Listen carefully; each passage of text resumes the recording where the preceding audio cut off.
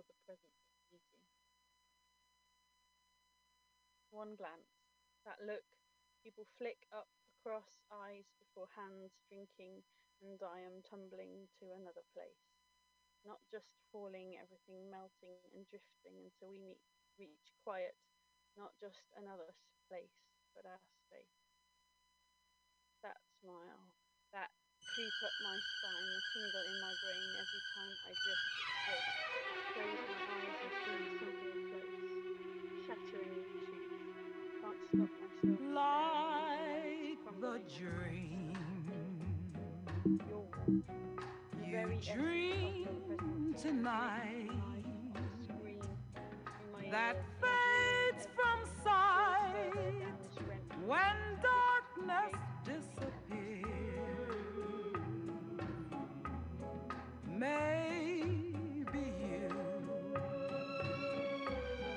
will vanish too the moment when tomorrow's dawn appears. So my love, while stars above in heaven's blue are softly gleaming, I'll dream of you and I'll live in the glory of your love.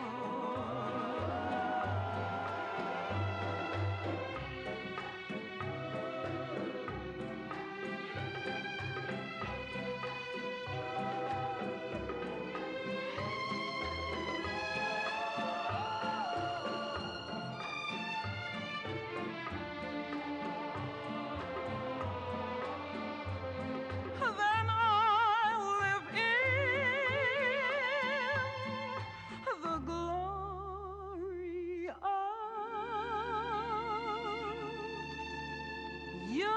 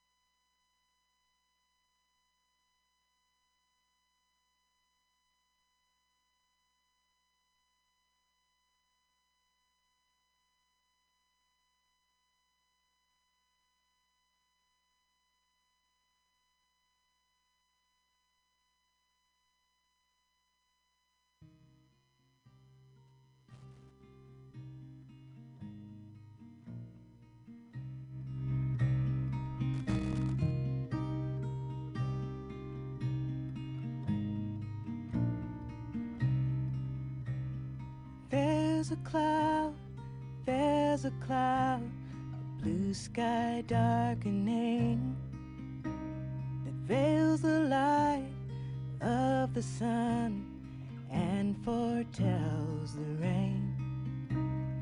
There's a bird, there are birds, and some are singing to greet every new day that may come, like the first of spring.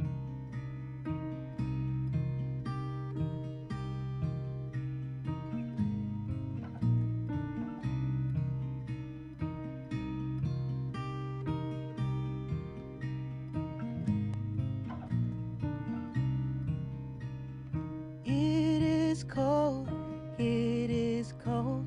I've had the feeling at the heart and in the core, the root of all things. But there's a bud, there's a bulb, it will be blooming to greet every new day that may come, like the first of spring.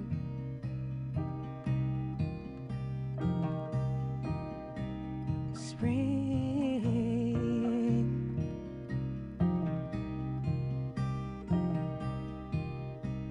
spring, it is late as I watch waiting.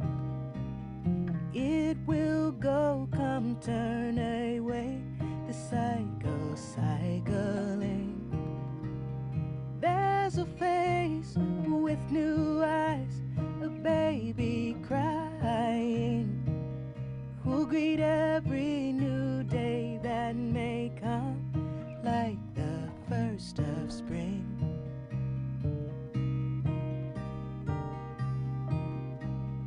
Like the first of spring.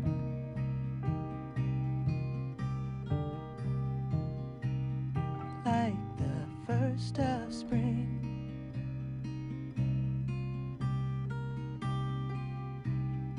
Like the first of spring.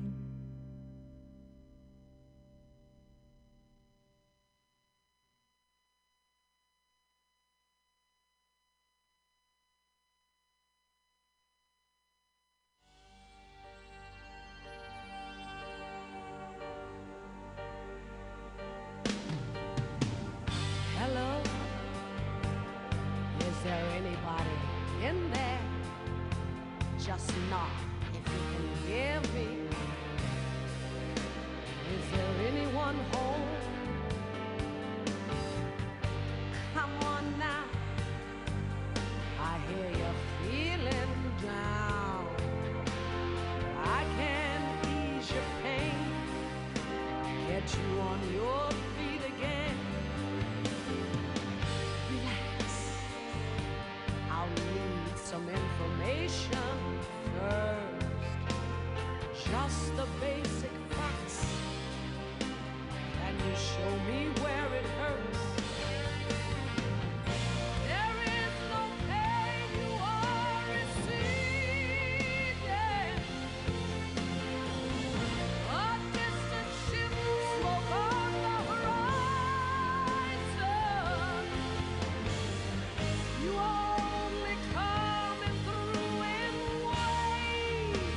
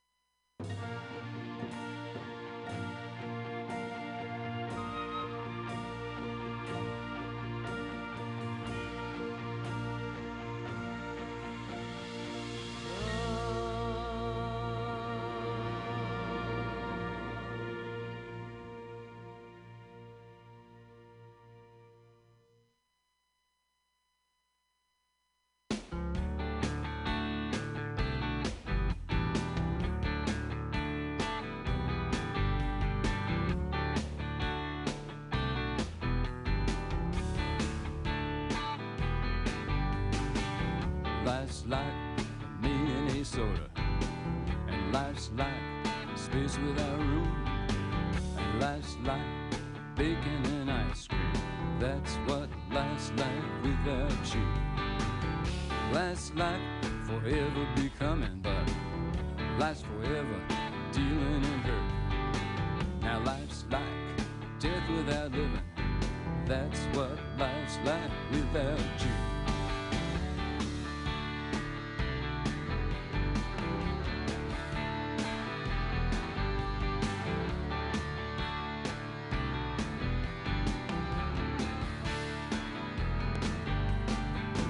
Life's like Sanskrit read to a pony. I see you in my mind's eye, strangling on your tongue.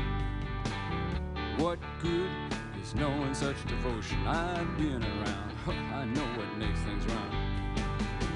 What good is seeing our chocolate? What good's a computerized nose? And what good is cancer in April? Why, no good. No good at all.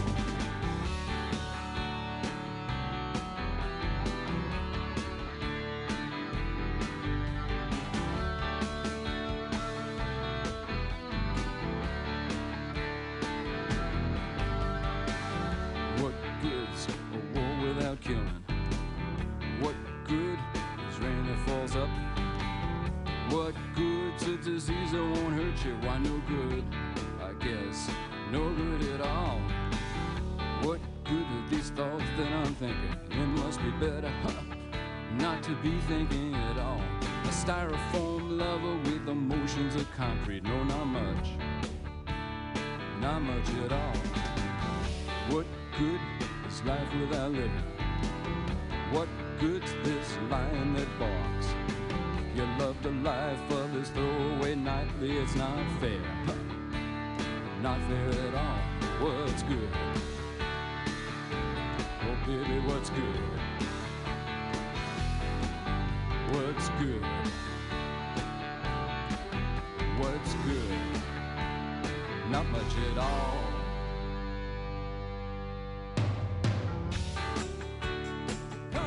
Hey baby, what's good? What's good? What's good? What's good?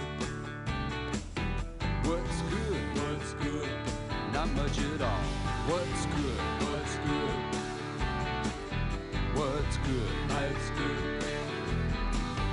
Life's good. Life's good. What's good? Life's good, but not fair at all.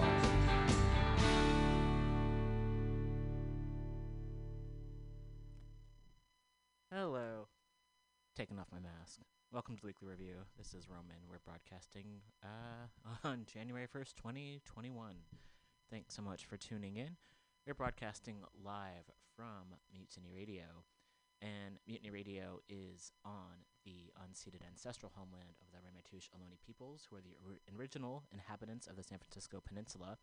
And if you go to our land acknowledgement page on the website, weeklyrev.org, and click on land acknowledgement, you will find a list of links, including maps, mutual aid, as well as history of the Ramaytush Ohlone people, and Segorite Land Trust, which folks can donate to.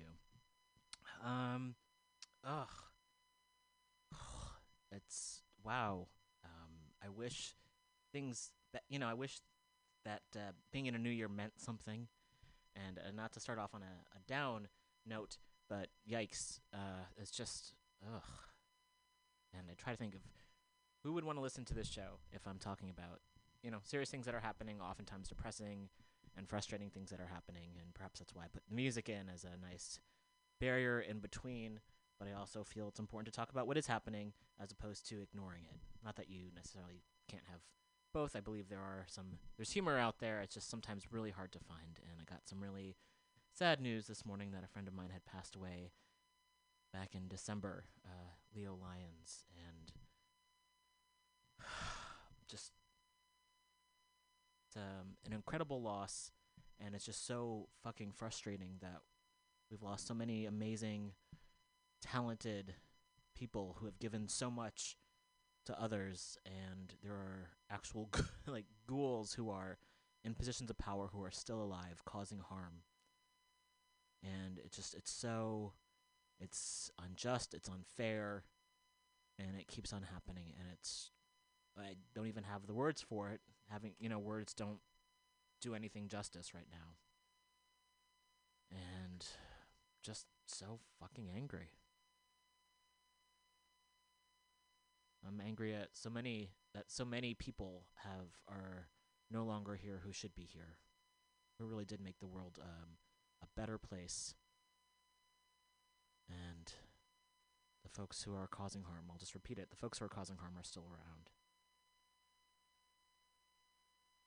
Ugh.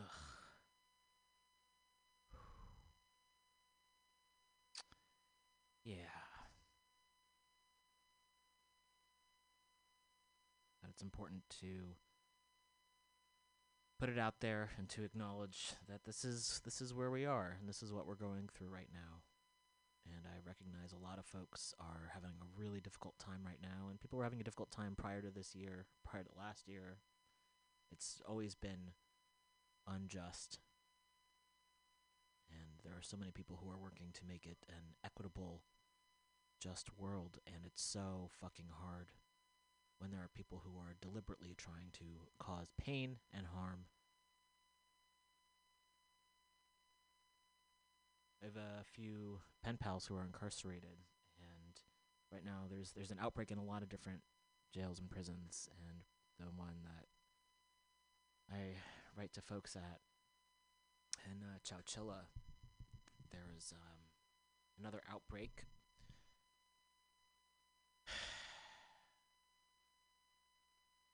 of COVID. And one of the people I'm writing to says that, so she's at the Central California Women's Facility, and 90% of the people in her building have tested positive for COVID.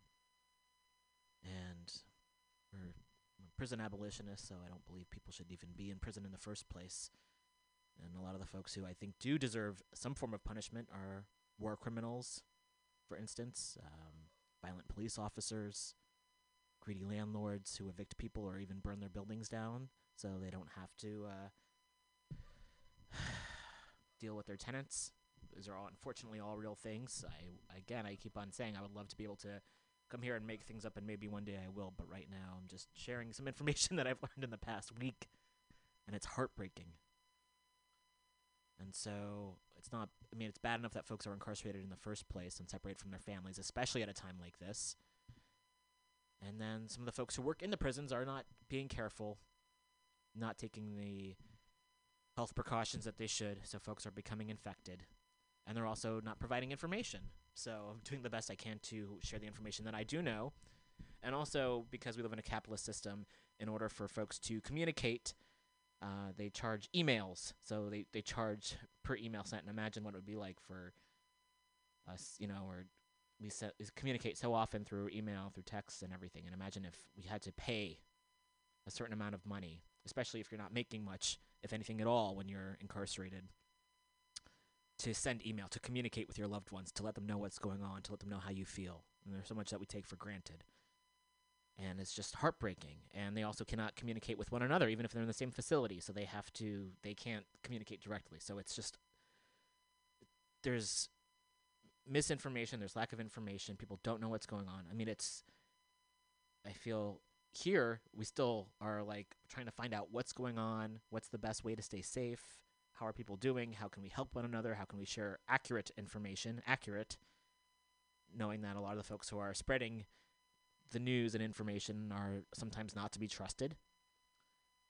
And then imagine that you are in a facility where you are, again, just even beyond that, not given the truth, you're kept from your loved ones, you have to pay to communicate with anybody, and it's terrifying. And then we have these fuckers in Congress. I'm surprised most of them are still alive. People are at their breaking point. I think people have been at their breaking point before, and people are getting closer and closer to having nothing left to lose. I think there's we got Netflix and the internet, and beyond that, I think folks are coming very close to having nothing left to lose. And that's when people are going to reach their breaking point. And I hope And I do think that will happen. And my hope is that when this anger turns into action, perhaps I'm talking to myself as well, that anger, righteous anger, is directed at the people in Congress and the elected officials who have done nothing for the working class.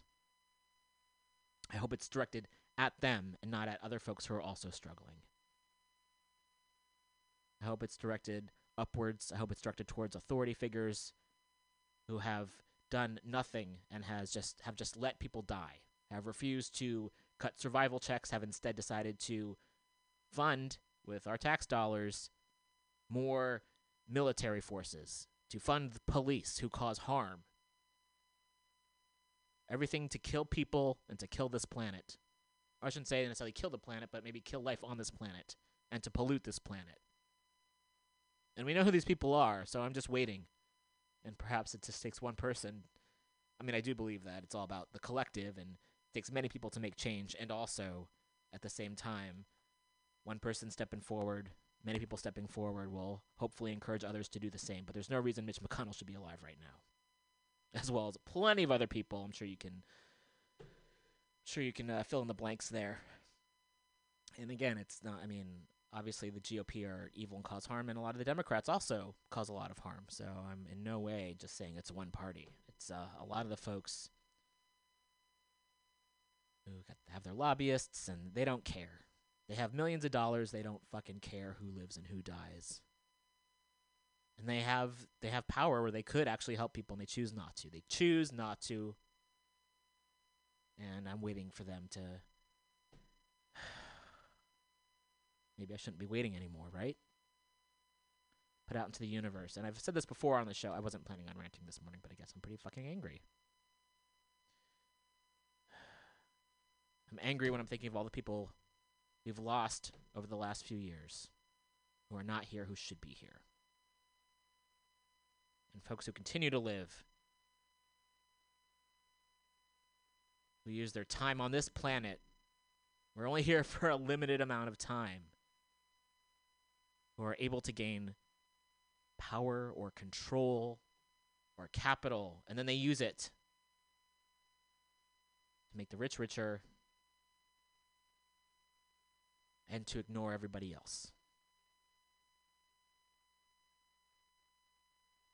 I would like to think that their time is coming. Has been coming for centuries.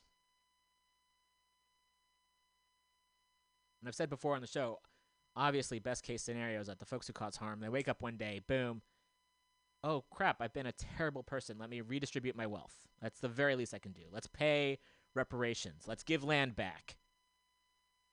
Let's free people from prisons. Let's fire police. Let's invest in healthcare and infrastructure and public transit. Let's abolish student loans. Like, this is not that out there. This would make a better world for everybody. And instead, they keep on funding the military as if I don't know what the military is protecting us from. The call is coming from inside the house. Ugh, man. Ugh. Wow. Happy New Year. I would blow a kazoo if I had one. Well, maybe not. I don't know if it would be clean or not. We don't know. I'm trying to still, use hand sanitizer and whatnot. Ugh. Anyway, thanks for tuning in. Fun show. Real fun show here. I used to do comedy. Can you believe it? Someone left off a Potrero View newspaper outside the station, so I thought I might share some information from that. It's right here. I did gather some articles, as per usual. There's some really fucking depressing articles, but there's also some positive things happening. And I'll get to that. Actually, I'll probably just start off with that because I feel like we all need a lift. I can't speak for anyone else, but for me, could use something positive. And again, oftentimes on the show, the positive news stories are when something bad is prevented from happening, ? But yeah, that's kind of the positive things, is like folks coming together to take action, which is really inspiring and should be celebrated and repeated. This is from the Santa Cruz Sentinel. Santa Cruz activists halt homeless camp eviction. Now, obviously, everyone should be housed, and then beyond that, if folks are not housed, they should at least be able to be safe and have shelter, have tents, have whatever they need to survive best they can. But of course, we have police and other forces who like to evict people because fucking monsters, right? Every time I'm like, oh man, maybe I'm being too rough on them. They're like, nope, nope, nope, nope, nope, nope, nope, nope, nope. Also, I'm just gonna, since I'm feeling pretty animated right now, I also had some coffee this morning. People, there are conservatives in San Francisco. Sometimes San Francisco, like many other cities, sometimes like New York as well, has a reputation of being a progressive bastion, and perhaps compared to other places, in some ways it is, and also it's not. There's been just tons of neoliberal policies which have decimated the city and the residents of the city who've been evicted over the years. Artists, elderly folks, black folks, non-white folks, queer folks, people with HIV and AIDS have been low-income folks, teachers, etc. Elderly folks have all been victims of rising costs of rent and no-fault evictions, low-paying jobs, etc., etc. And the people who have made the city, artists, people who initially made the city the incredible place it has a reputation of being, and it's still a very beautiful place, a lot of folks are no longer here. So, and then there's the influx of tech money and people who just don't fucking care and are awful. And I try not to get into it too much online. I just try to share people's opinions of whom I respect and agree with and who know what they're talking about. And then there's still, even with like positive things, there'll be some conservative here who's just like wants to blame everything on Chesa Boudin. And Chesa was elected DA last year, or the year before. I can't keep track of time anymore. Maybe it was, I should probably, I was here when it happened, but sometimes it's hard to keep track of time and when things happened. So he served since January 8th, 2020 as the DA for San Francisco, and he's one of the DAs who believes in rehabilitation more than punishment. So clearly that makes sense, right? Ideally, if we want to look at the root of the problem and folks who maybe are causing harm or committing what are known as crimes, the idea is to think about, okay, why are they doing this, and how can we help this person to not do it again, and or look at the underlying causes of why someone might do this, instead of just locking someone up and throwing away the key and punishing them and separating them from their families. So that makes sense to me, of course. Yeah, like that's definitely look into rehabilitation and think about how we can help people instead of punishing people. And there are some conservatives here who think everything that goes wrong in San Francisco is his fault, even though he's only been in office for a year. And they're just like there's a hit and run over on Mission and 2nd yesterday, I believe, in Soma. And unfortunately, 2 people were killed. And then someone jumped in the conversation on Twitter and was like, well, I bet Chase is going to let that driver go free and blah, blah, blah, blah, and just like this kind of everything's his fault for some reason. And I was just thinking, if I were to do comedy again, my one joke would be like, there was an earthquake. There actually was an earthquake, maybe a 3.6 out in the Pacific Ocean. Again, in the last couple days, who can keep track of time? And my first thought was, oh wow, I bet someone's gonna blame this earthquake on Chesa, because that's what these folks do. Ha ha ha. Okay, what was I gonna say? Oh yeah, best case scenario, folks wake up one day, and they're like, oh, I'm causing harm. Let me stop. Something else I was going to say before that, the conservatives. Oh yeah, we're going back to the story about so just the fact that people are more upset about people kind of blaming people for living in tents instead of being like, how can I help these people, or how can we provide support? They instead are like, let's pay people to harass the folks who are on the street. So that happens here in San Francisco. It's also happening in a lot of other places around the country, and it's happening in Santa Cruz. And so from the Santa Cruz Sentinel, Santa Cruz activists halt homeless camp eviction. And again, this is it's a positive story because people are preventing something bad from happening. And again, yikes. We're really grasping at straws here for some good news, but we'll find it. Stop the Sweeps movement faces off with law enforcement. And this was written by Jessica A. York, and it came out on December 28th, updated December 29th. Santa Cruz, in marked contrast to a similar effort a week earlier, Santa Cruz police officers arriving Monday at San Lorenzo Park were turned away from plans to further shrink a homeless encampment there. The more than 75 activists and homeless individuals gathered along the park's Dakota Avenue entrance, facing off against some 24 Santa Cruz Police Department personnel, were, at least in the short term, successful in their mission to, quote-unquote, stop the sweeps, as organizers' social media announcements urged. Santa Cruz City spokeswoman Elizabeth Smith said authorities could not pinpoint a time when they would return to clear the camp next, but those staying there had already been given sufficient notice of the city's intentions. And they're trying to balance people's right to express their First Amendment rights with a calm scene and ensuring that it is safe and for everyone involved, Smith said. City officials had announced December 17th that a homeless encampment that has ebbed and flowed in size at the park during much of the coronavirus pandemic would be cleared out in 3 phases through January 6th. Monday's sweep, on the heels of a night of rain, was scheduled to target the space around the park's duck pond as the second stage, with about 100 tents remaining. The order, issued by city manager Martin Bernal, under special pandemic state of emergency powers, has yet to be codified by a vote of the Santa Cruz City Council. And this goes on, and there's more information there. So I'm going to read just the last couple paragraphs. Harm Reduction Coalition organizer Denise Ellerick, on site Monday, took issue with the city's concerns about discarded syringe litter. She said her organization's members regularly collect full Sharps safe disposal containers and rarely see them littered about in common areas. Given more time and coordination with city officials, Ellerick said her group would have undertaken proactive cleanup at the site. Smith said she was told that Parks and Rec department workers reported picking up about 10 to 30 discarded syringes on a daily basis at the camp. Activists Monday tried several tactics, some shouting at or alternately pleading with officers and city Parks and Rec workers, pulling down chain link fencing around the park's perimeter. Several, staring down silent officers, told their personal stories of homelessness and struggle through megaphones. At one point, demonstrators penned in several officers on a short footbridge within the park, shoving in from both sides and refusing to let the officers pass for several minutes. So you can read more at the Santa Cruz Sentinel, and we'll also post the link to this article on our page, weeklyrev.org, and you can also find other articles there as well.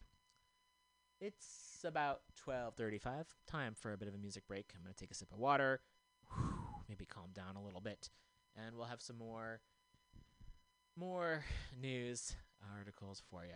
Also, just to share, had some technical issues when we started off. I was playing there was an article that had a link to James Baldwin's playlist, and the first song was Intermezzo by Gloria Lynn, and then had some issues here, so then went to a different playlist, and I heard Spring by Tracy Chapman, a cover of Comfortably Numb by Thelma Houston, and after that we heard What's Good by Lou Reed. So here's some more music, and we'll be back in a bit. Please do stay tuned.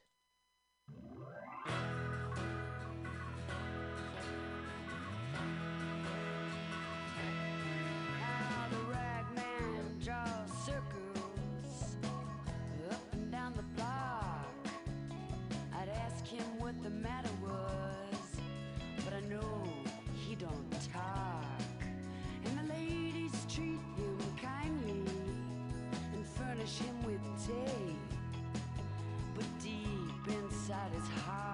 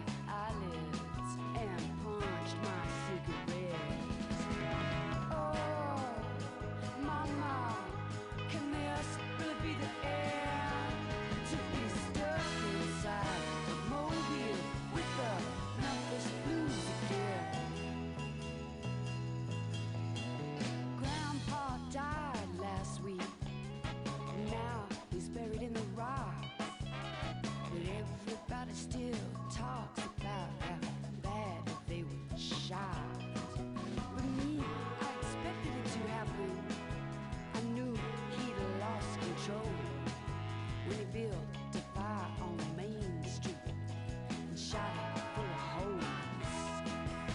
Oh, mama, can this really be the end?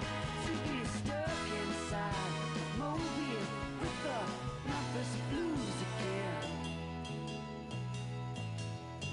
A senator came down here, showing everyone his gun, handing out free tickets to the wedding of his son. And me, I nearly got busted. And wouldn't it be my luck to get caught without a ticket and be discovered beneath a truck? Oh, mama, can this really be the end? To be stuck inside Mobile with the Memphis Blues again. Now the preacher looked so baffled when I asked him why he dressed with 20 pounds of headlines stapled to his chest. He cursed me when I proved it to him, and I whispered, not even you can hide. You see, you're just like me. I hope you're satisfied. Oh, mama, can this really be the end? To be stuck inside Mobile with the Memphis Blues again. Now the Rain Man gave me 2 cures, and he said, jump right in. And one was Texas medicine, and the other was just railroad gin. Like a fool, I mixed them and it strangled up my mind.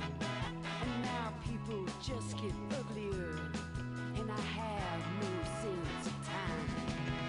Oh, mama, can this really be the end?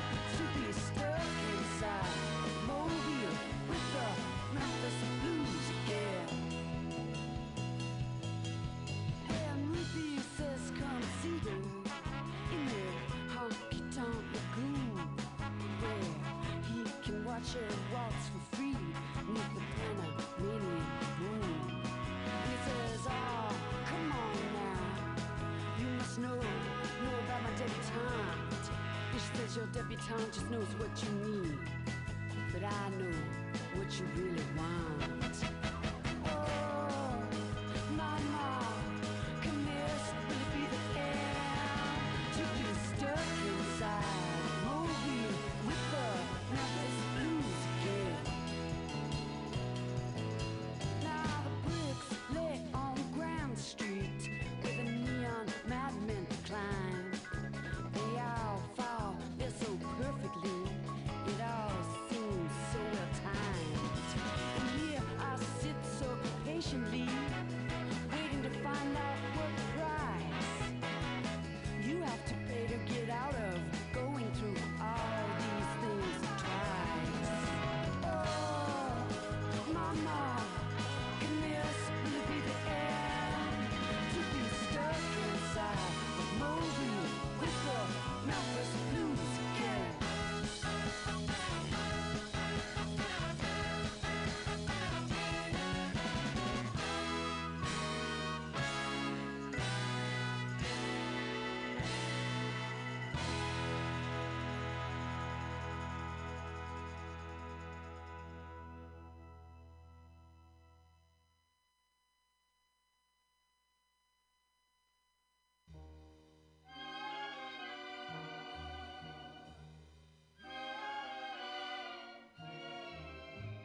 She may be weary. Women do get weary wearing the same shabby dress. But when she's weary, try a little tenderness.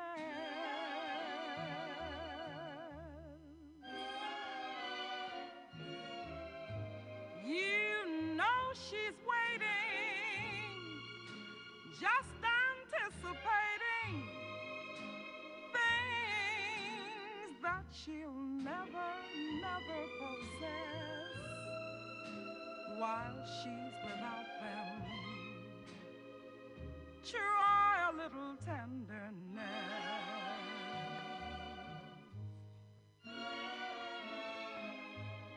It's not just sentimental. She has her grief and her care, but a word that's soft and gentle makes it easier to bear. You won't regret it, and women don't forget it, 'cause love is their whole happiness. It's all so easy. Try a little tenderness.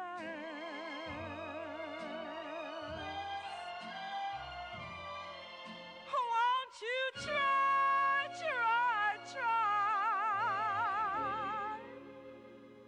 a little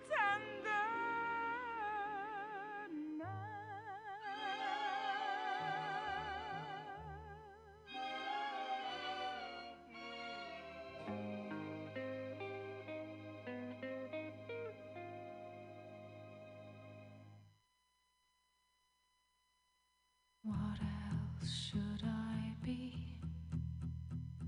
All apologies. What else should I say? Everyone is gay. What else could I write? I don't have the right. What else should I be? All apologies.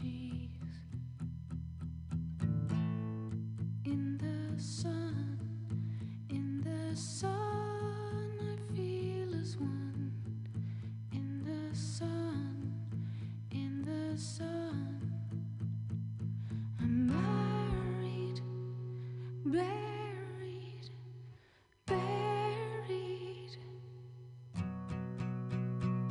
I wish I was like you,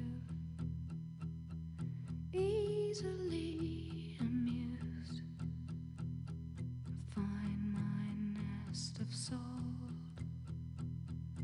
Everything's my fault. I'll take all the blame.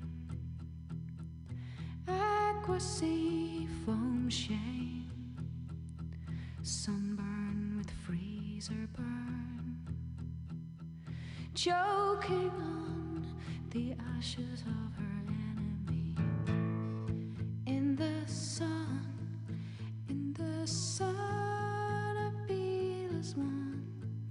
In the sun, I'm married, buried.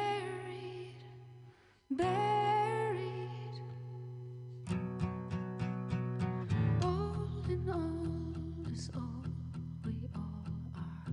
All in all is all we all are. All in all is all we all are. All in all is all we all are. All in all is all we all are.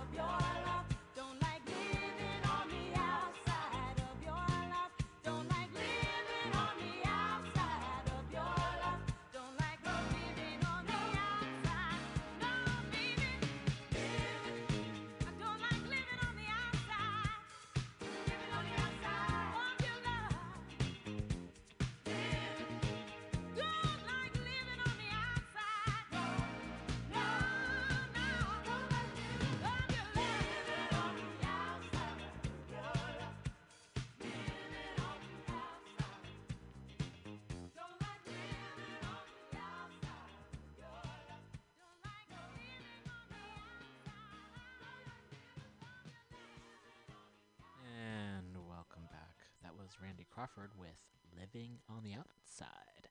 And got music up and ready to go. There's a playlist on Spotify called Shea Baldwin, and we'll be providing a link to that as well. So this is James Baldwin's entire record collection as one 478-song playlist. So we'll be playing some more songs from that list throughout the episode. Next up, I'm trying to stick to positive news stories. And again, the positive things are, people coming together, organizing, etc. This is from logicmag.io. Is that correct, or is it LO? Let's take a look and see. And despite how I might sound, I wasn't out partying last night. I wasn't drinking, although I think maybe the folks across the hall might have been having a gathering. I'm feeling judgy. But didn't go to bed till late, and just a lot going on. So yes, it looks like it is logicmag.io for this source. And let's take a look at this article. This came out on December 20th on issue 12, Commons. Evictor Structures. Aaron McElroy and Azad Amir Ghassemi on fighting displacement. The Anti-Eviction Mapping Project, AEMP, describes itself as a data visualization, data analysis, and storytelling collective documenting dispossession and resistance upon gentrifying landscapes. That compact summary emerges out of projects that sprawl across 7 years and now 3 chapters. The group's original San Francisco Bay Area chapter, as well as newer chapters in New York and Los Angeles.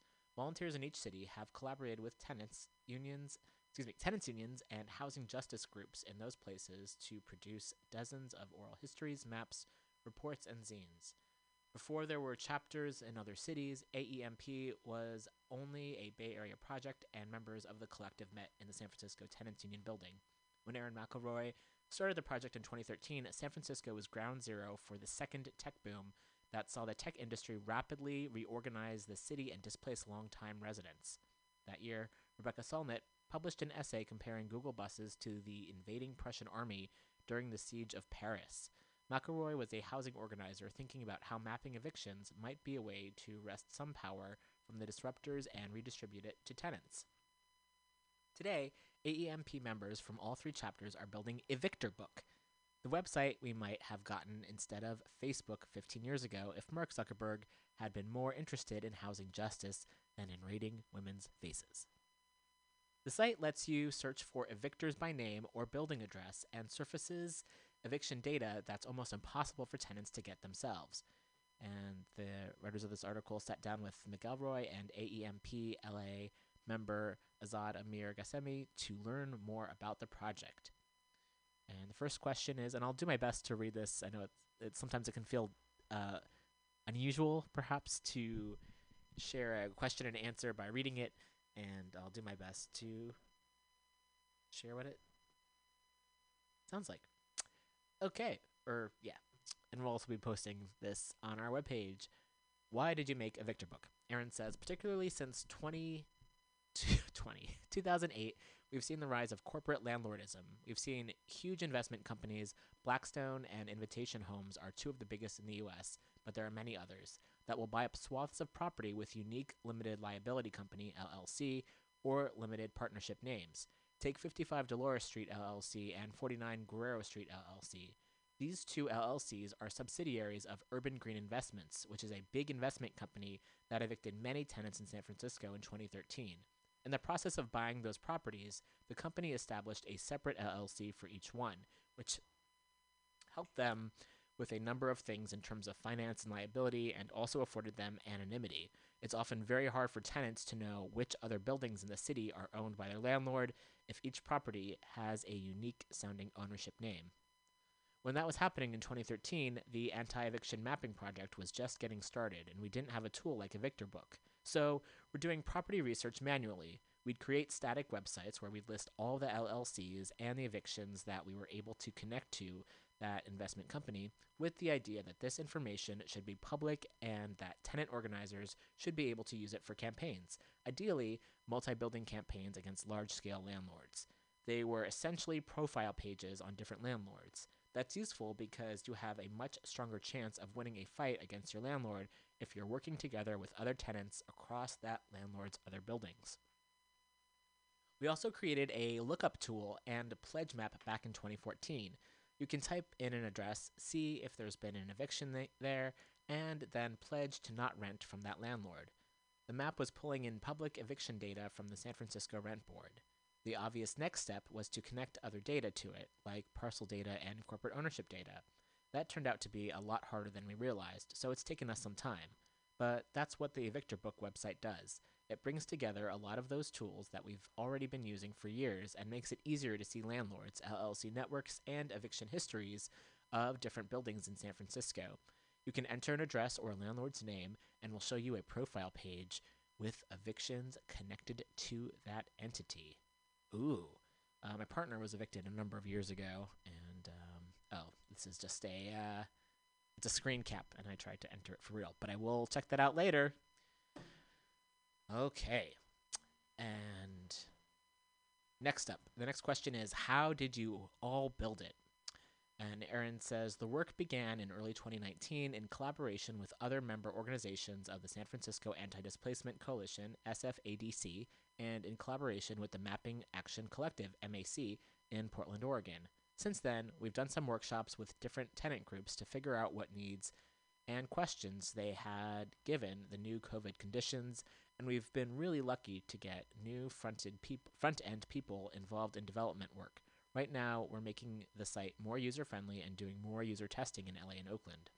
Azad says, the tenants' unions in LA and San Francisco already do this kind of research when they're fighting evictions, and organizers in other cities around the country are making similar tools, drawing from the same resources that we draw from: assessor data, property records, eviction data where possible, and sales data. With Evictor Book, we're just trying to make it easier, since tenants are most motivated to do this research when they're already in crisis. They're faced with belligerent landlords who harass them in all kinds of ways, ripping out appliances or sending fake legal notices to get people out. Before we had a Evictor Book, we'd start at the assessor's office doing searches on paper and then look up what we could online. But property ownership networks have gotten very sophisticated. People wring out profits from one city and then move to other cities. So in the process of connecting all the data we're working with, we're also trying to map networks of financial speculators and evictors. The next question, have you heard about any surprising uses of Evictor Book? And Azad says, there are a bunch of use cases. One is proactively asking, what has this landlord done in the past? Is this landlord representing themselves accurately? Another is this landlord lying to me about what's taking place? In California, landlords can do what's called an Ellis Act eviction, where they evict someone because they say they no longer want to rent out the building. In Los Angeles, there's a 5-year limit with this kind of eviction when the landlord is not allowed to rent out the unit they evicted someone from, but they can move in for a little while and then sell the property before 5 years are up. There are also owner move-in evictions that operate similarly. Evictor Book could tell you if something like this is the reason you're being evicted. The next question, do landlords do these kinds of evictions in order to get rid of rent control in their buildings? And Aaron says, indirectly, yes, because they can rent and sell the units for more money if there's no rent control. In San Francisco, after a landlord uses the Ellis Act to evict tenants from a rent-controlled building, the building will often then get sold as multiple tenancy in commons, which will still have rent control. But then they will get converted into condos. And when that happens, the building loses rent control. That's one of the many loopholes. In short, what we're seeing with Ellis Act evictions and owner move-in evictions is that we're losing effective rent control, which, in the case of condo conversion, is a non-renewable type of protection. Azad says, I was thinking we could add a feature to Evictor Book that shows how much a landlord profited from an eviction. We have the sale price before and the sale price after. And Aaron says, oh yeah, that would be great to see. Azad says, it wouldn't be hard to do. We have all this data that we're actually not spending much time analyzing. We know who the evictor of a given building was, and not just who evicted that one unit a few years ago, but looking back over 15, 20 years of evictions. That, combined with the networks of LLCs, shows not just ownership structures, but also the evictor structures in the history of housing, which is the history of gentrification and the history of displacement in neighborhoods that are financialized. There are so many questions we could use this data to think about. And then next up, they have a screen cap. For multi-building campaigns, tenants have to know what other properties a landlord owns. A Victor book surfaces that information. Next is half-open data. Aaron says, there are all these public data sets and open data portals that different cities have, but none of those data sets will indicate who corporate landlords or evictors are. Azad says, or the stories of the people who are impacted. Aaron says, right. So the data that's fueling a Victor book is technically public, but people have to put zillions of hours into stitching it together for what we need. You would think that cities and different administrative bodies would do this work, but it's not in their interest. So we're taking public data and connecting it so that it can be useful to tenants. The interviewer says then, I remember looking for rent stabilization data when I lived in New York, and the closest I found was this project, amIRentStabilized.com, which is someone's personal project to help people do this. The city has that data and could share it with tenants, but they don't. Aaron says, totally. Azad says, and New York is a special case where there are different levels of rent stabilization and rent control, and the property owners know that the status of their building, but it's not easy for tenants to look up that information themselves. The website walks you through the process of contacting a city office, which is then supposed to mail you the answer, but if they don't, you're supposed to set a calendar reminder for yourself to follow up with them. Azad says, that's because these institutions are beholden to property owners who fight tooth and nail for data about them to remain inaccessible. And with open data, as soon as the data gets politicized, it gets pulled. We just saw this in Chicago, where there were some open data sets about policing in the city. Several reports were written about them, and then that open data got removed. The neoliberal fantasy that motivated the open data movement in the first place was like, if you just open the data, people will make great business products out of it. But it's proven to be much more complicated. And next up, there's a screenshot. A Victor book shows historical eviction data for a given building, data that's otherwise difficult to find and piece together. It's also a ton of ongoing work to maintain that data and keep producing clean data sets. We want to be very transparent in a Victor book. We're not just saying this person might own this property. We're saying there was an eviction here, this person owned the property during that eviction, and here's why we're sure of that. A ton of due diligence goes into that. We've talked a lot over the course of this project about how we can avoid replicating some of the horrible data practices of property tech. Landlords have blacklists on prospective renters that they create from doing a regress editor. Short for a regular expression, a way of defining a pattern and then finding matches that fit the pattern. On 5 characters of a last name without any other verifying information. That's a great way to block large swaths of entire demographic populations from renting. We're being extremely careful about that kind of thing. The next question. Tell me more about these lists of renters based on 5 characters of a last name. I usually think of a landlord tech as more as surveillance cameras in buildings. And Azad says, it's that too. Aaron says, tenant screening has been around since the mid-1970s and has experienced different booms, such as the big one after 9/11 and another one after 2008. It's getting more and more robust as an industry, weaving together past eviction history with any criminal record history that someone might have, along with credit reporting. There are so many bad data practices within each step. Of course, people are being wrongly criminalized at the outset, but also, oftentimes, these screening bureaus only look to see if a tenant has appeared in any kind of housing court, not necessarily what the outcome of the case was. So, someone may have reported that their landlord was abusive, which gets their name registered in some database because they filed a complaint. It's a mess. Azad says, we talked to eviction lawyers who were shocked that those lists were out there. We assumed that they knew, but they were like, no, there is no central repository. There is just a patchwork of data on people who have been evicted. I think tenant screening companies literally just sell CSVs back and forth. Aaron says, different states have different policies about this. A few years ago, California passed a law that's supposed to protect tenants from having their data collected by these screening companies. New York just last year passed a law that bans tenant blacklists, but apparently it's still happening in both California and New York, despite these laws. More broadly, there's not a lot of regulation or enforcement around how these companies get data. In New York, LexisNexis sends its own people to housing court to take photos of the computers with all the eviction records. Then they bring those back, standardize them, and sell the data to tenant screening companies. really weird things like that. The surveillance you mentioned is also part of the property technology, or prop tech umbrella, which involves biometric data and all kinds of other tools and practices. We've been having a lot of conversations with other organizers about how to ensure that we don't put data out there that can be used against tenants. And then the interviewer says, that gets to a security issue.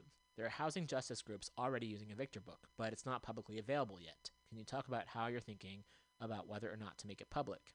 And Azad says, we've been thinking through worst case scenarios. How could this data be used in a way that we didn't plan for? What if the data was hacked? The eviction data is something we have access to that most people do not. We've gotten it through relationships with the courts, housing boards, and tenant organizers, so the raw data itself will probably remain restricted. But the rest of the site will be public and usable. Aaron says, we've been weighing the risks of putting it out there. There's always more verification of the data that can be done. On the other hand, there are risks involved in not putting it out there. It could be useful for people organizing rent strikes right now, particularly with COVID. And there's a bit more here, but I feel like you all got a good sense of what it is, and I'll post the full article on our website at weeklyrev.org. And time to rest my voice a bit, and I do hope to begin interviewing folks again pretty soon. Just haven't been able to coordinate interviews at the moment, but in the meantime, we'll be providing these articles with lots of good, important information. All right, here's some more music, and we'll be back in a bit.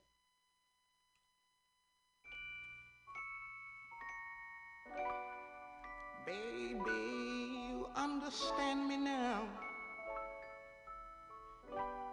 If sometimes you see that I'm mad,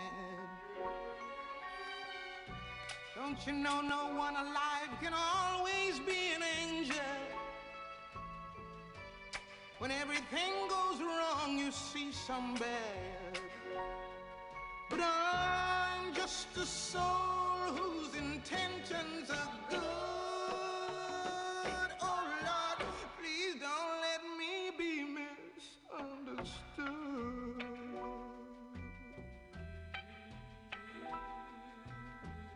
You know, sometimes, baby, I'm so carefree, with a joy that's hard to hide.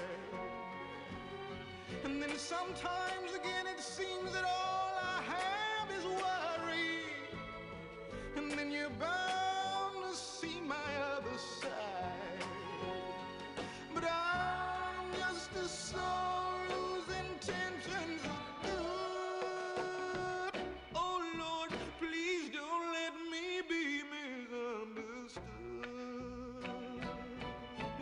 If I seem edgy, I want you to know I never mean to take it out on you. Life has its problems, and I get more than my share. But that's one thing I never mean to do, 'cause I love you. Oh, baby, I'm just human. Don't you know I have faults like anyone? Sometimes I find myself alone regretting some little foolish thing, some simple thing that I've done. 'Cause I'm just a soul whose intentions are good. Oh Lord, please don't let me be misunderstood. Don't let me be misunderstood. I try so hard, so please don't let me be misunderstood.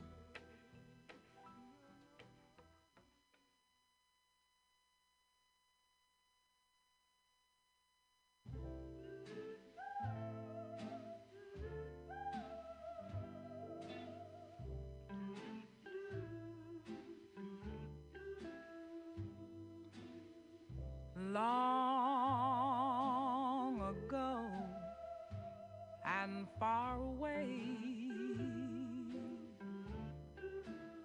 I dreamed a dream one day,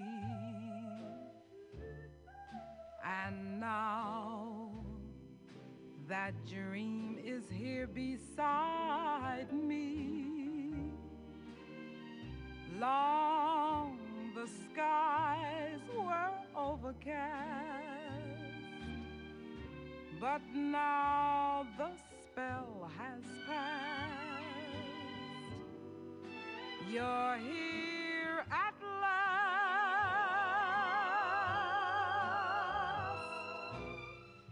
Chills, chills run up and down my spine. Aladdin's lamp is mine. The dream I dream had not denied me. Just one look, and then I knew that all I longed for long ago was you.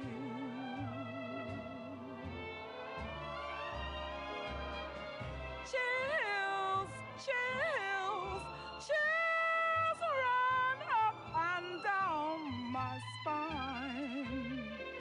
Aladdin's lamp is mine. The dream that I dreamed had not denied me. Just one look, and then I knew that all I longed for long ago, long for, long ago, long for, long ago was you.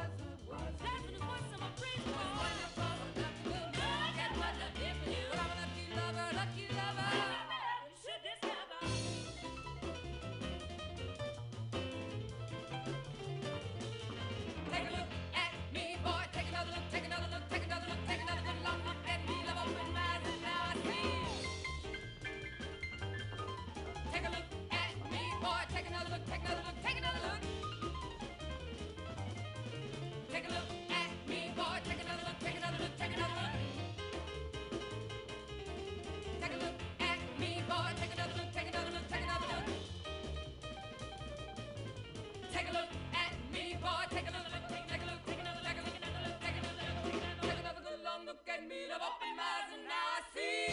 Blue and I was always wearing the crown because my man had turned me down.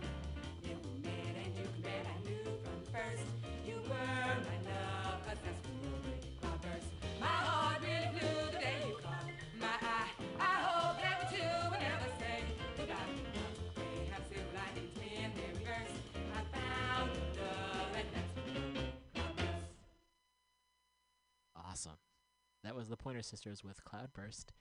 And I feel like playing a lot more music, so I'm probably just going to do that for the rest of the show. I did want to share some headlines, and again, we will be posting the links on the website, weeklyrev.org, singing because the news is depressing, and I'm trying to distract myself from the the future. However, important to know what's going on so we can help fight it. Yeah? Okay, so this is from the Audubon, audubon.org. The border wall has been absolutely devastating for people and wildlife. And it says that President-elect Biden's pledge to halt construction is a start, but activists say tearing down the barrier is ultimately what's needed. It's an article by Lourdes Medrano, and again, we'll post the article on our website. And another article that we had up is from, I think that was pretty much it. I did want to play a clip about what's happening in prisons, and KPFA did a story on that as well, so we're going to share some audio from that. Also, the headline from the Potrero Review that I mentioned at the beginning of the episode and forgotten about was Food Bank Emerges as Key Service During Pandemic, and that's written by Zoe Tribber, and we'll also post a link to that as well. It's really helpful to have independent local news sources. So this is from KPFA. You can also listen online at 94.1. They also have a website, kpfa.org. And this is about what's happening in California prisons, including Yuba County, the ICE detention facility at Marysville, California. So I'm going to start playing that. I'm going to fast forward to that part when they talk about that story, and then finish up with playing some more music from James Baldwin's record collection. So fast forward a bit here. Thanks again for tuning in. I guess now's a good time to, I have a lot of trouble asking for help and asking for funds. However, if you're able to donate, please do so. We have a Patreon up on our website, weeklyrev.org. Anywhere from $1 a month and up would greatly help. Rent the studio space here, so need funds for that, as well as keeping the website active.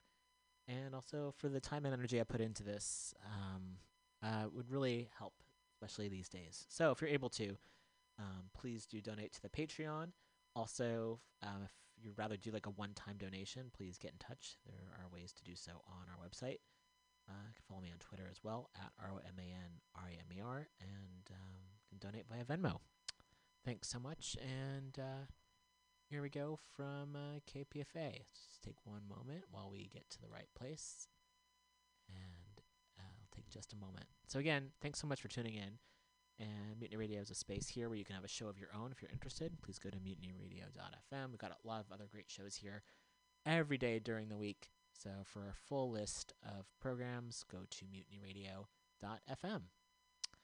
All right, and then with no further ado, we're going to link into the story from KPFA. This is from December 29th, their 7 a.m. show. You can also find this online. 50s. I'm Max Springle. News returns at 8:30 on KPFA. Good morning. It's 8:08, and you're listening to Up Front. I'm Janine Eder. Kat Brooks and Brian Edwards-Tiekert are out until January. Up next, we look at the COVID outbreaks inside ICE detention facilities in California. This time, we turn our attention to Yuba County Jail in Marysville, California. Advocates are calling it a humanitarian catastrophe. As of yesterday, 86 people have tested positive for COVID in the county jail, and 5 people in ICE custody and 15 staff. Our reporter Lucy Kang spoke to Johnny, who was not using his full name for fear of retaliation. Johnny is originally from Central America. His daughter is a U.S. citizen, and his other family members also live in the United States. Johnny participated in the hunger strikes earlier this year, for which he says he faced retaliation. Jessica Yamani Moraga, attorney at Dolores Street Community Services, was the interpreter for this interview, which has been edited for time and clarity. Donde estoy Estoy en una celda. Right now, I am in my own cell, but around me are around 38 people in the same dorm. Estamos también respirando el mismo aire de las mismas. But all of the 38 people around, they're breathing the same air, and the guards within Yuba County Jail are bringing people who are coming from quarantine-designated pods into the pod, and then they take them out again, and they're not providing the folks that remain in this pod with a reason for why they're moving people. Nos han estado moviendo de una unidad de vivienda a otra unidad. Yeah, I've been moved from unit to unit. I'm there for 3 days. Then I moved again. And officers don't tell us why. The only reason I know what's happening at all within Yuba County Jail is because we are telling our attorneys and advocates on the outside what's happening, and then they're providing us with information. But we're not getting told anything by Yuba County Jail for why we're being moved. So we're confused because we're not getting anything in writing about whether we're testing positive or negative for the coronavirus. La verdad, la limpieza que hay en esta cárcel de Yuba no es la correcta. In reality, it's not clean at all. It's not adequate for anybody to be detained here. The cells are very dirty. There aren't chemicals for cleaning. You have to pay for soap, and there aren't papers to be able to wipe down the phones. Estoy pensando más que todo en mi hija que tiene 5 On this años. season, I'm thinking of more than anything my daughter, who's 5 years old. Whenever I speak to her right now, she asks me for presents and asks me, when am I going to leave? And it breaks my heart because she's still developing her consciousness, but I know that she understands in part what's happening, and I worry for that impact that it's having on her, and also for my mom and for my siblings. Estoy muy asustado porque nos sentimos I'm very worried and shocked. I feel that I'm on a boat that is sinking, and because they're moving us all around, and I feel that I've been sentenced to death. This is going to be a bad Christmas, the worst, because I don't know if I'm going to contract the virus and get sick.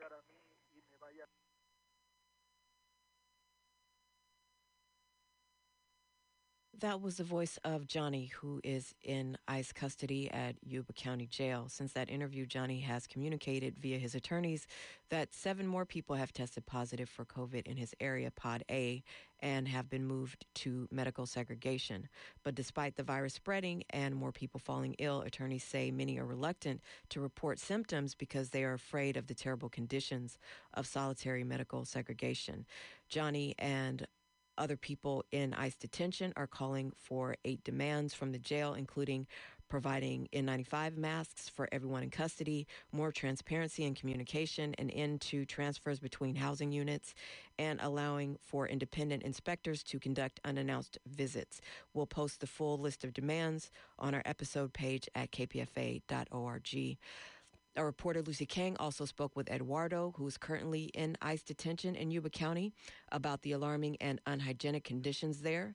Eduardo was part of the hunger strikes that took place in the summer, calling for better conditions during the pandemic, and says he faced retaliation. He is not using his full name for fear of further retaliation. This interview was edited for time and clarity. A quick content warning: the following story mentions a suicide attempt. Everybody fears for their life in here. The last time they provided us with cloth masks was a a little bit over 2 months ago, and we have to be washing them. We have to be washing them, and they wear out. They're old. Some of the other detainees' masks have ripped. It's impossible to social distance where I'm at, and sometimes we go weeks without getting any soap, which is really bad. Our families are doing bad out there. A lot of us don't have funds, money, and for commissary, to purchase soap or other things to sanitize.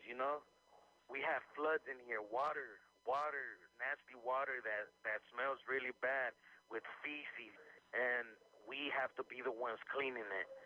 It's not safe at all. And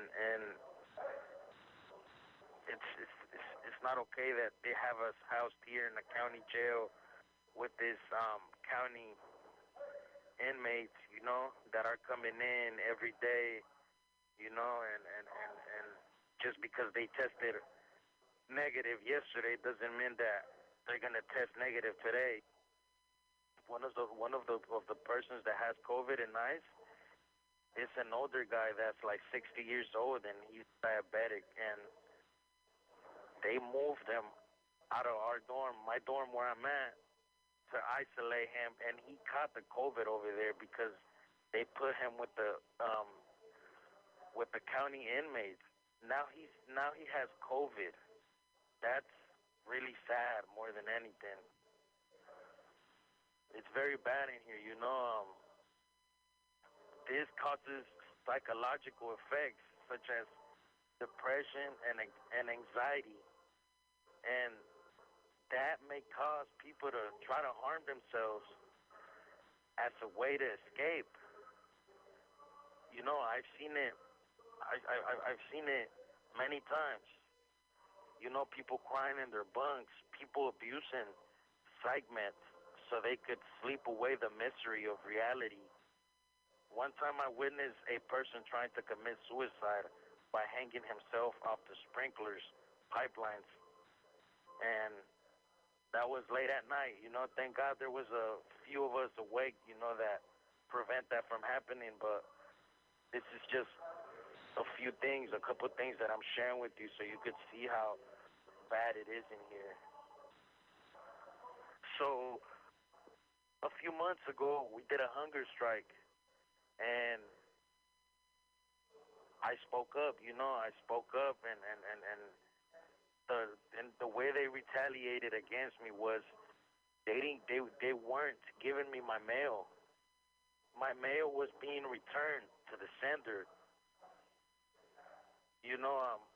Being incarcerated, a way to communicate with people is writing letters. You expect pictures.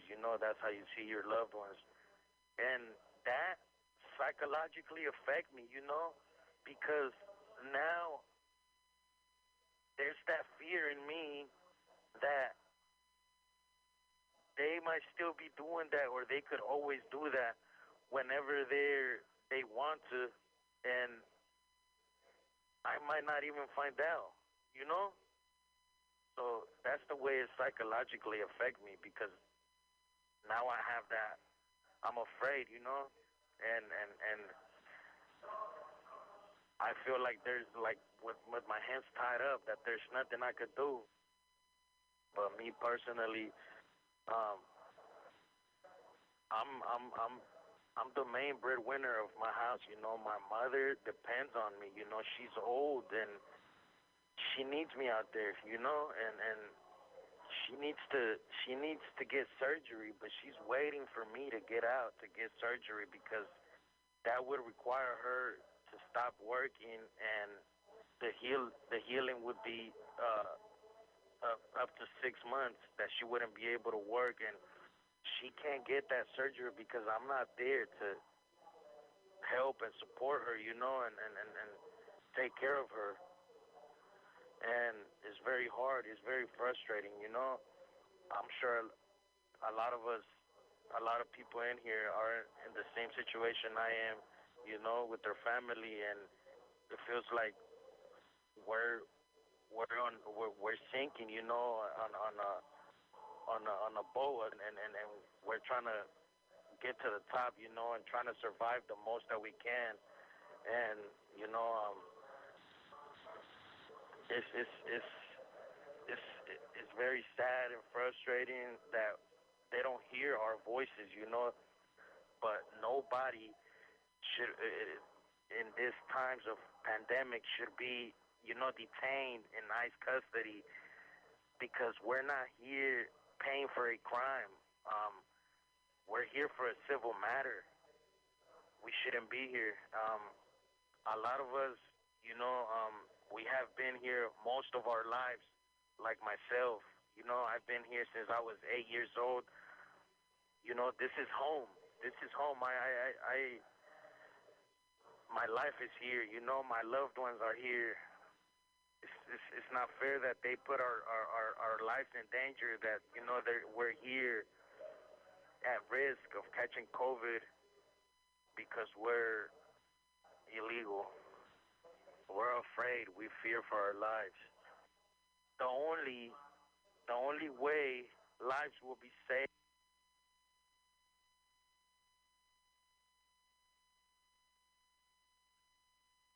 That was the voice of Eduardo, who is currently under ICE detention in Yuba County Jail.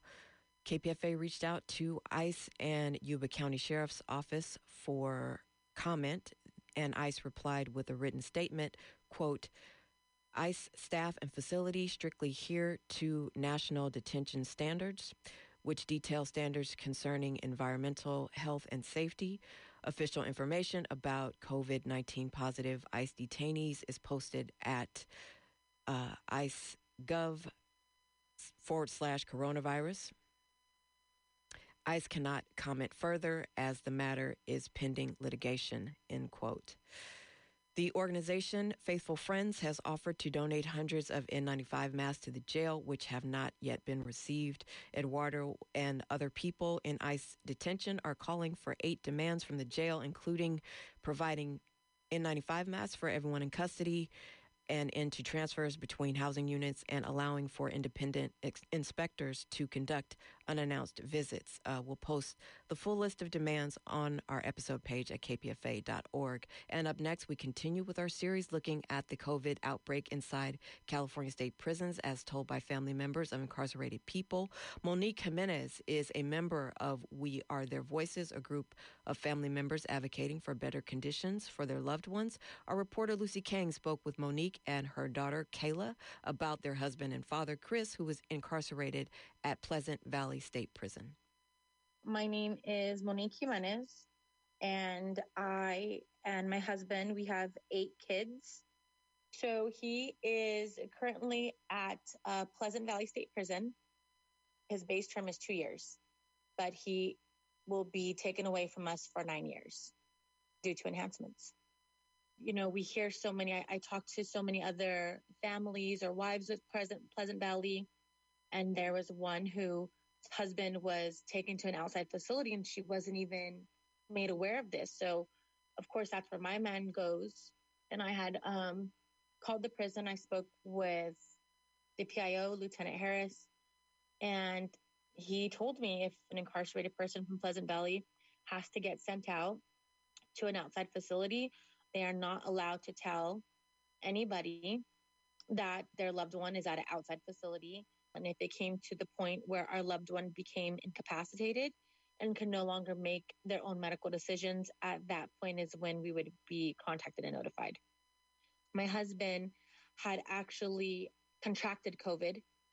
When we talked, he was saying like he sounded so congested and his cough sounded so deep. So we were already worried. I feel like he was trying to be very brave on the phone, even though we can hear he was sick. I feel like he was trying to be very brave.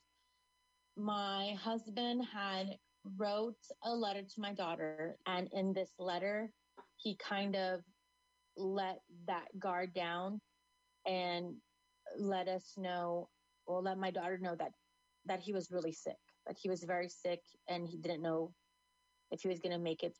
And he wanted that to be documented, and he put his signature on it in case anything happened to him. And then he also just wanted to tell us all that he loves us and let us know that in case he didn't make it out. And then he also advised her that if it did come down to him having to go to outside hospital, or if he didn't make it, that he had already had pre-written and pre-stamped letters that somebody would be mailing out to us.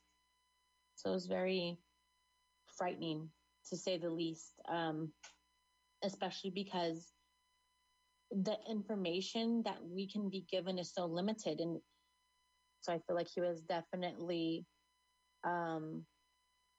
saying goodbye.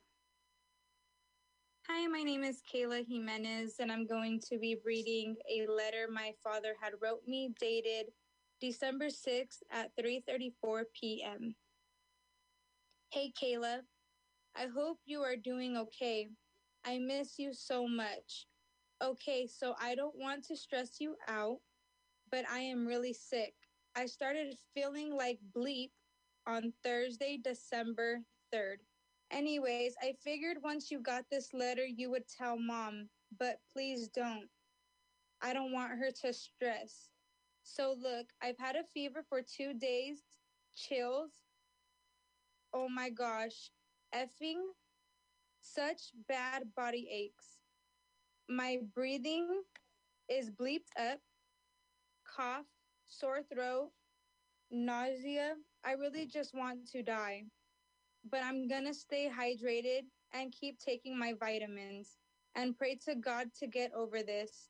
So I told my Sally, if anything happens to me, to please mail you a pre-written letter I did to let you know I got taken out and how I have been feeling.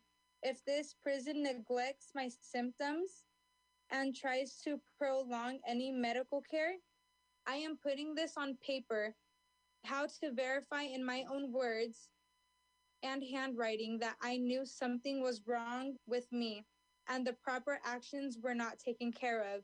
Please tell Gabby I love her. Please tell all my kids I love them. And your mom, she is my everything. And I will write her as soon as I can. Love, Daddy. All right, we're gonna end there. Again, you can find the full story at kpfa.org, and we'll also provide a link on our website. Let's hope this next year, more few days,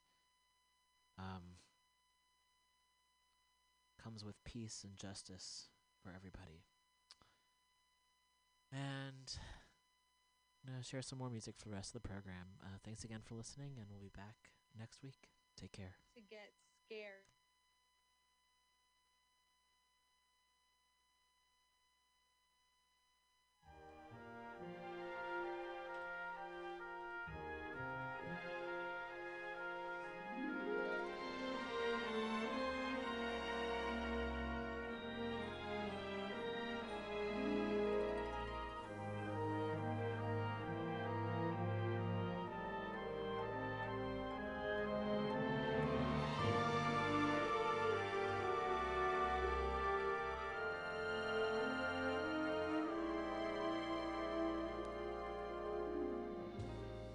Somewhere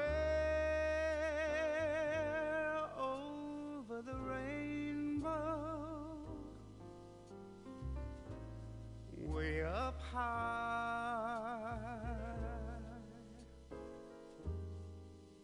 there's a land that I heard of once in a lullaby.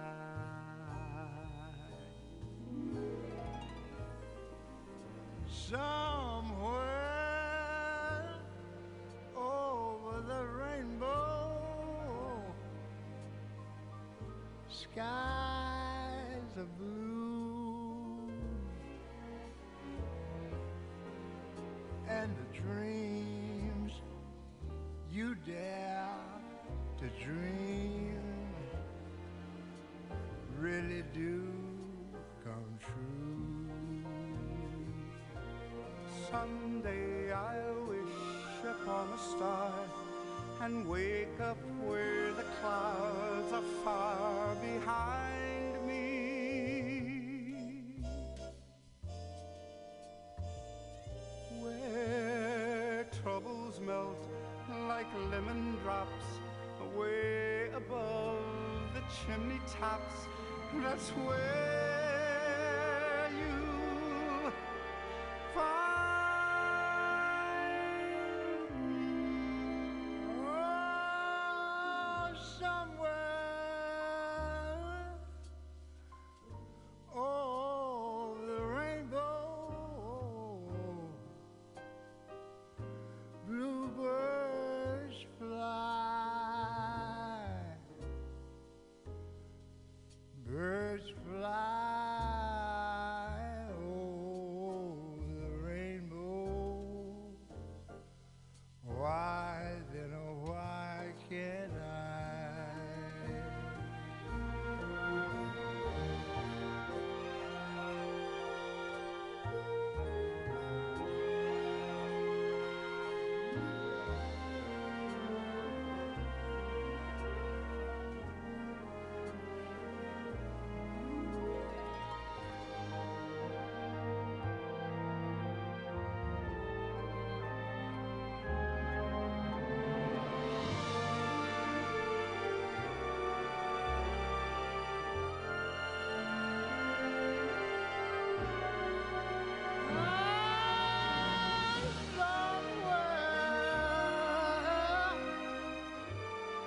Over the rainbow, bluebirds fly, yeah, birds fly over the rainbow. Why then, oh, why can't I?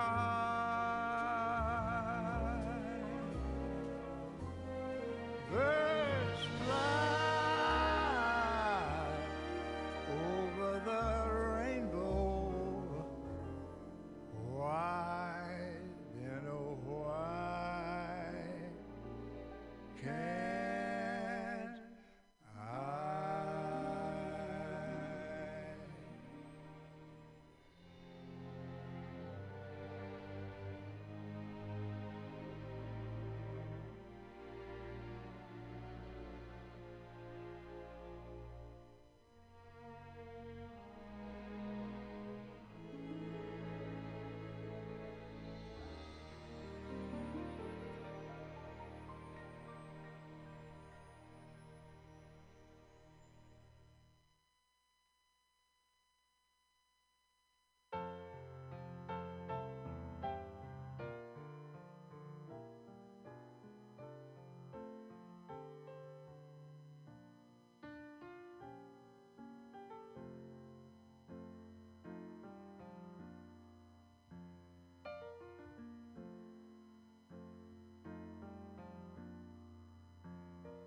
When you're weary, feeling small, when tears are in your eyes, I'll dry them all.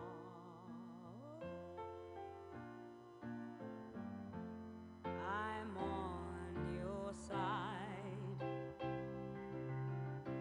When times get rough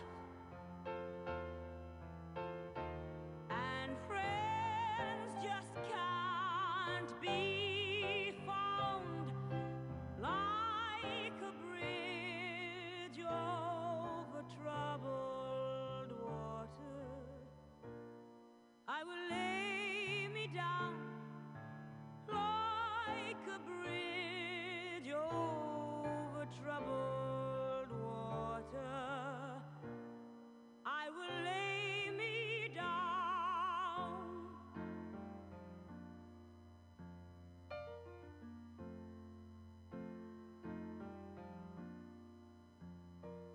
When you're down and out,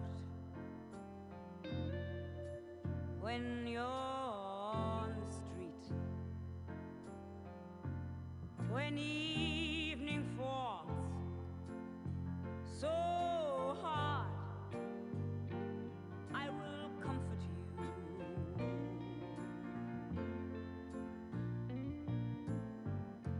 I'll take your part.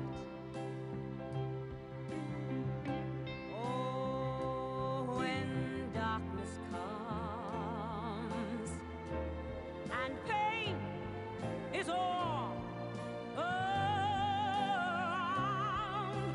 like a bridge over troubled water, I will lay me down like a bridge over troubled water. I will lay me down.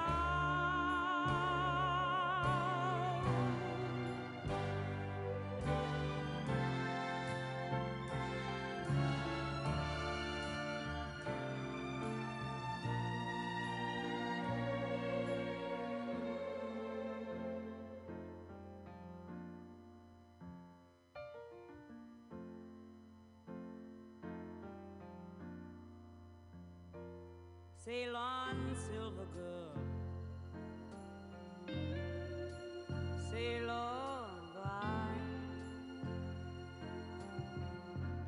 Your time has come to shine. All your dreams are on their way. See how they shine